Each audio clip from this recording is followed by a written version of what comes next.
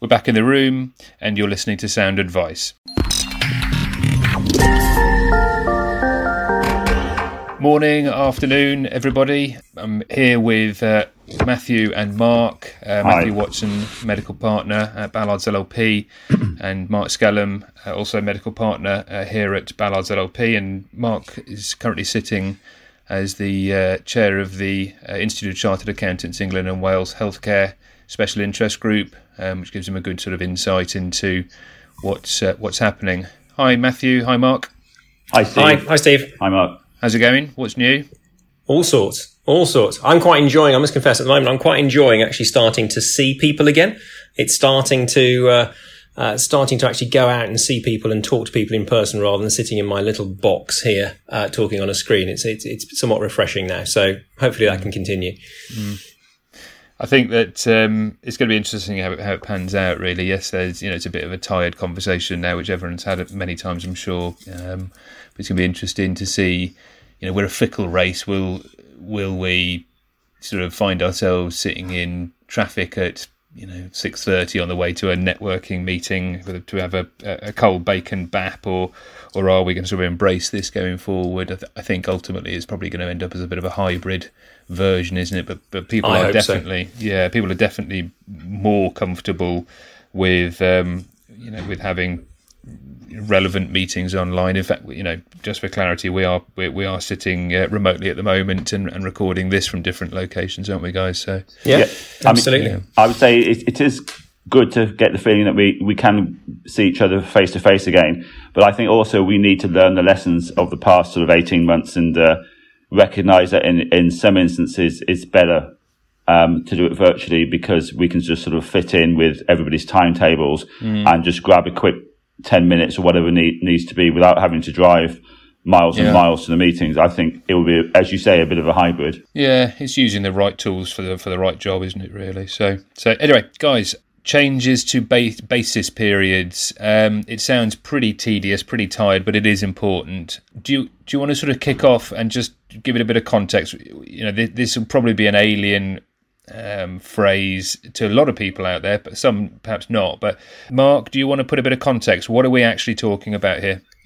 Well, I'll let Matthew go into it a bit more, but actually I think you made a good point there. It sounds really rather boring and tedious and not something that anyone needs to be too bothered about, but actually it's potentially really important, and for some practices could actually be really expensive in terms of a cash requirement. And so this has, to be honest, rather caught us a little bit on the hop. By us, I mean sort of the accounting industry.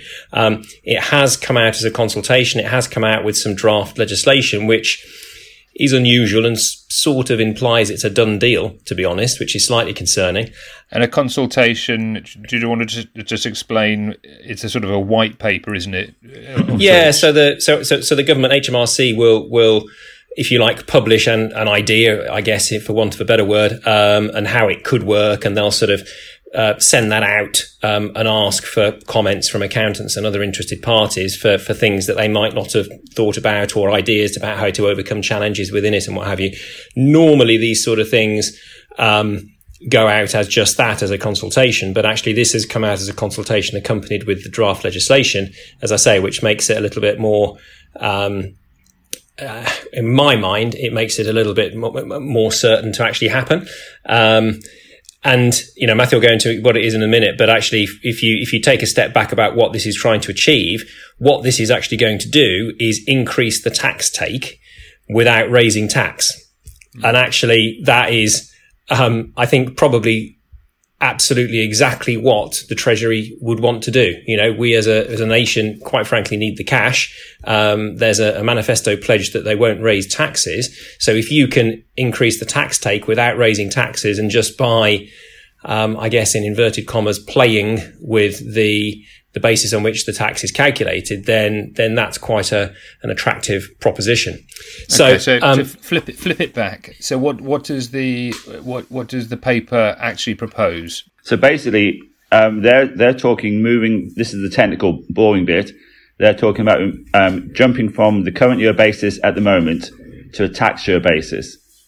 So what that means that at the moment, if we're talking about, say, the 2021 tax year, and you've got a 30th of September year end, for 2021, you're taxed on your profits up to the year ended 30th of September 21. What this new legislation would mean is that instead of being taxed on the year to 30th of September 21, you'd in fact be taxed on the 12 months profits to March 22. So you'd be taxed on the profits ending in that tax year for that tax year.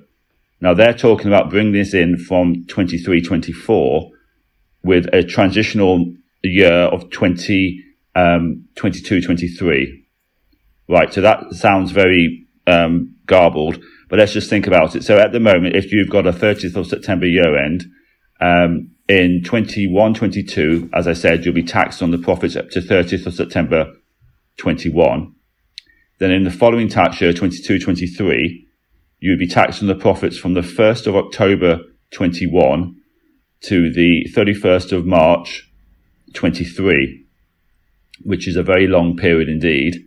And then going forward, you'd then be taxed on the profits for the 31st of March each year.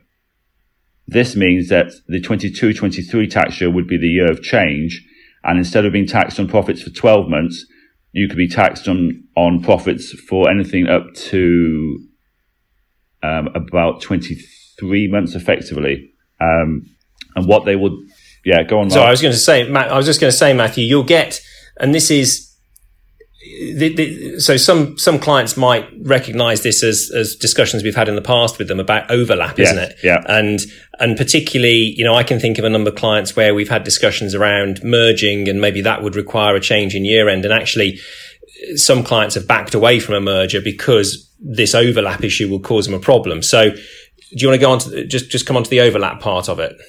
Yeah, certainly. When a business starts, under the existing rules, you often have some profits which are taxed twice. These profits are called overlap, and you're normally allowed tax relief on these profits either when you change an accounting period or when you actually cease in business. So the one benefit of the transitional rules to the tax year basis would be that you could use these overlap profits earlier than you would have done previously. The disadvantage will be that the profits that you're earning now are likely to be higher than the profits you were earning when you first started. So therefore, the liability for 22-23 is probably going to increase. And that's the killer, isn't it? Because I suppose if you're a business with a March year end, then actually this isn't really going to apply. But there's probably, we were talking about this earlier, we reckon there's 20-25% of our practices are not March year ends. Yes. There'll be all sorts, but probably June and September is probably the most common. And it's the fact that maybe a partner is being a partner for 20, 30 years.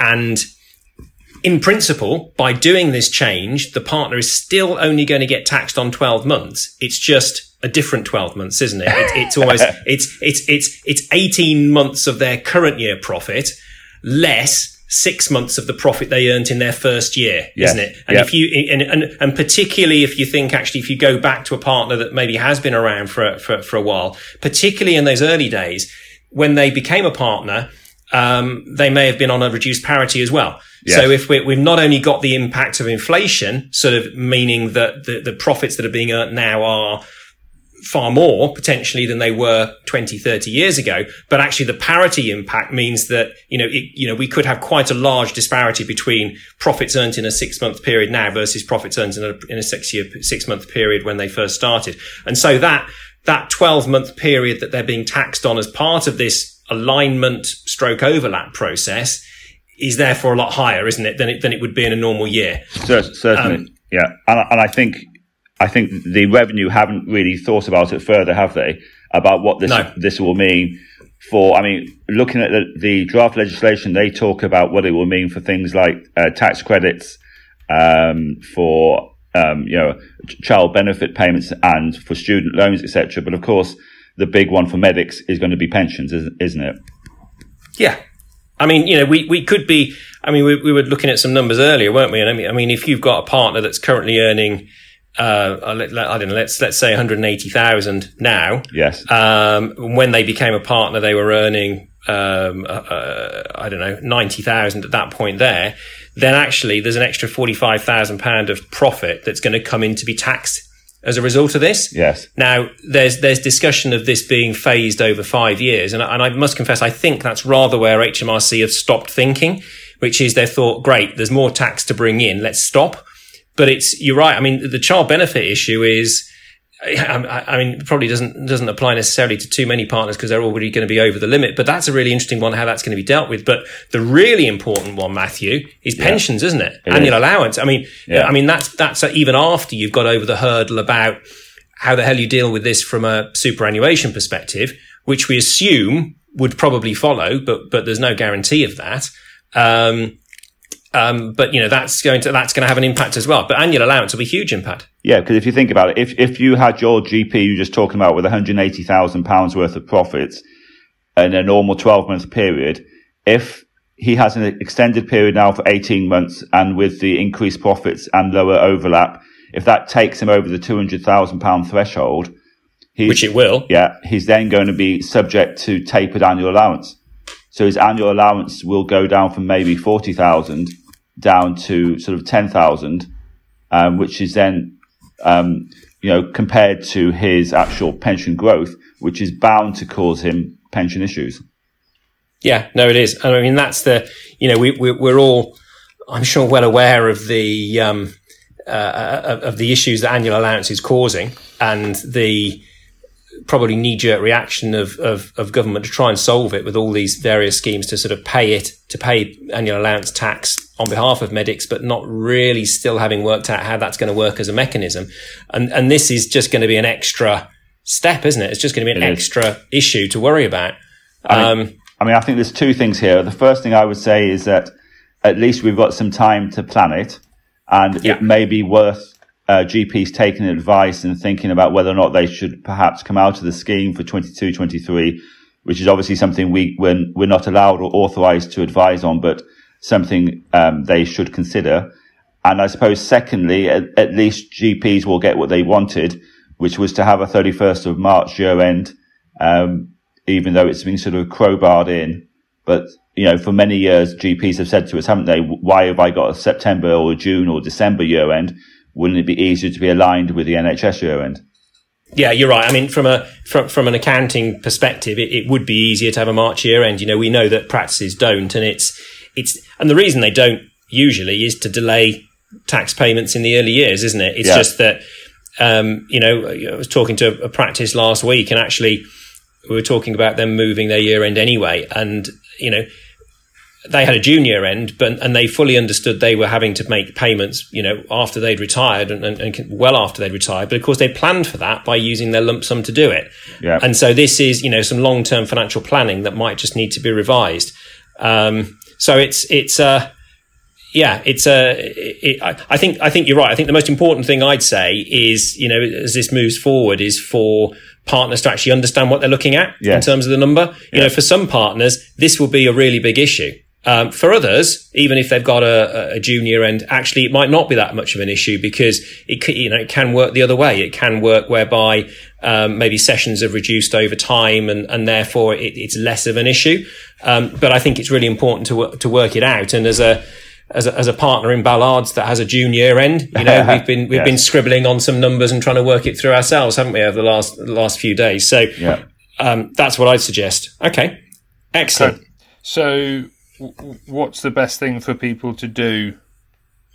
I think the best thing to do is to get in touch with us, with whoever your usual contact is, and just ask us to have a look at the numbers. It's not a particularly complex exercise. It's something that we should have, or we will have the records for relatively easily to be able to sort of give you an idea about what that overlap might be and what the impact might be if that's then phased over the 5 years as proposed. So, sorry, Mark.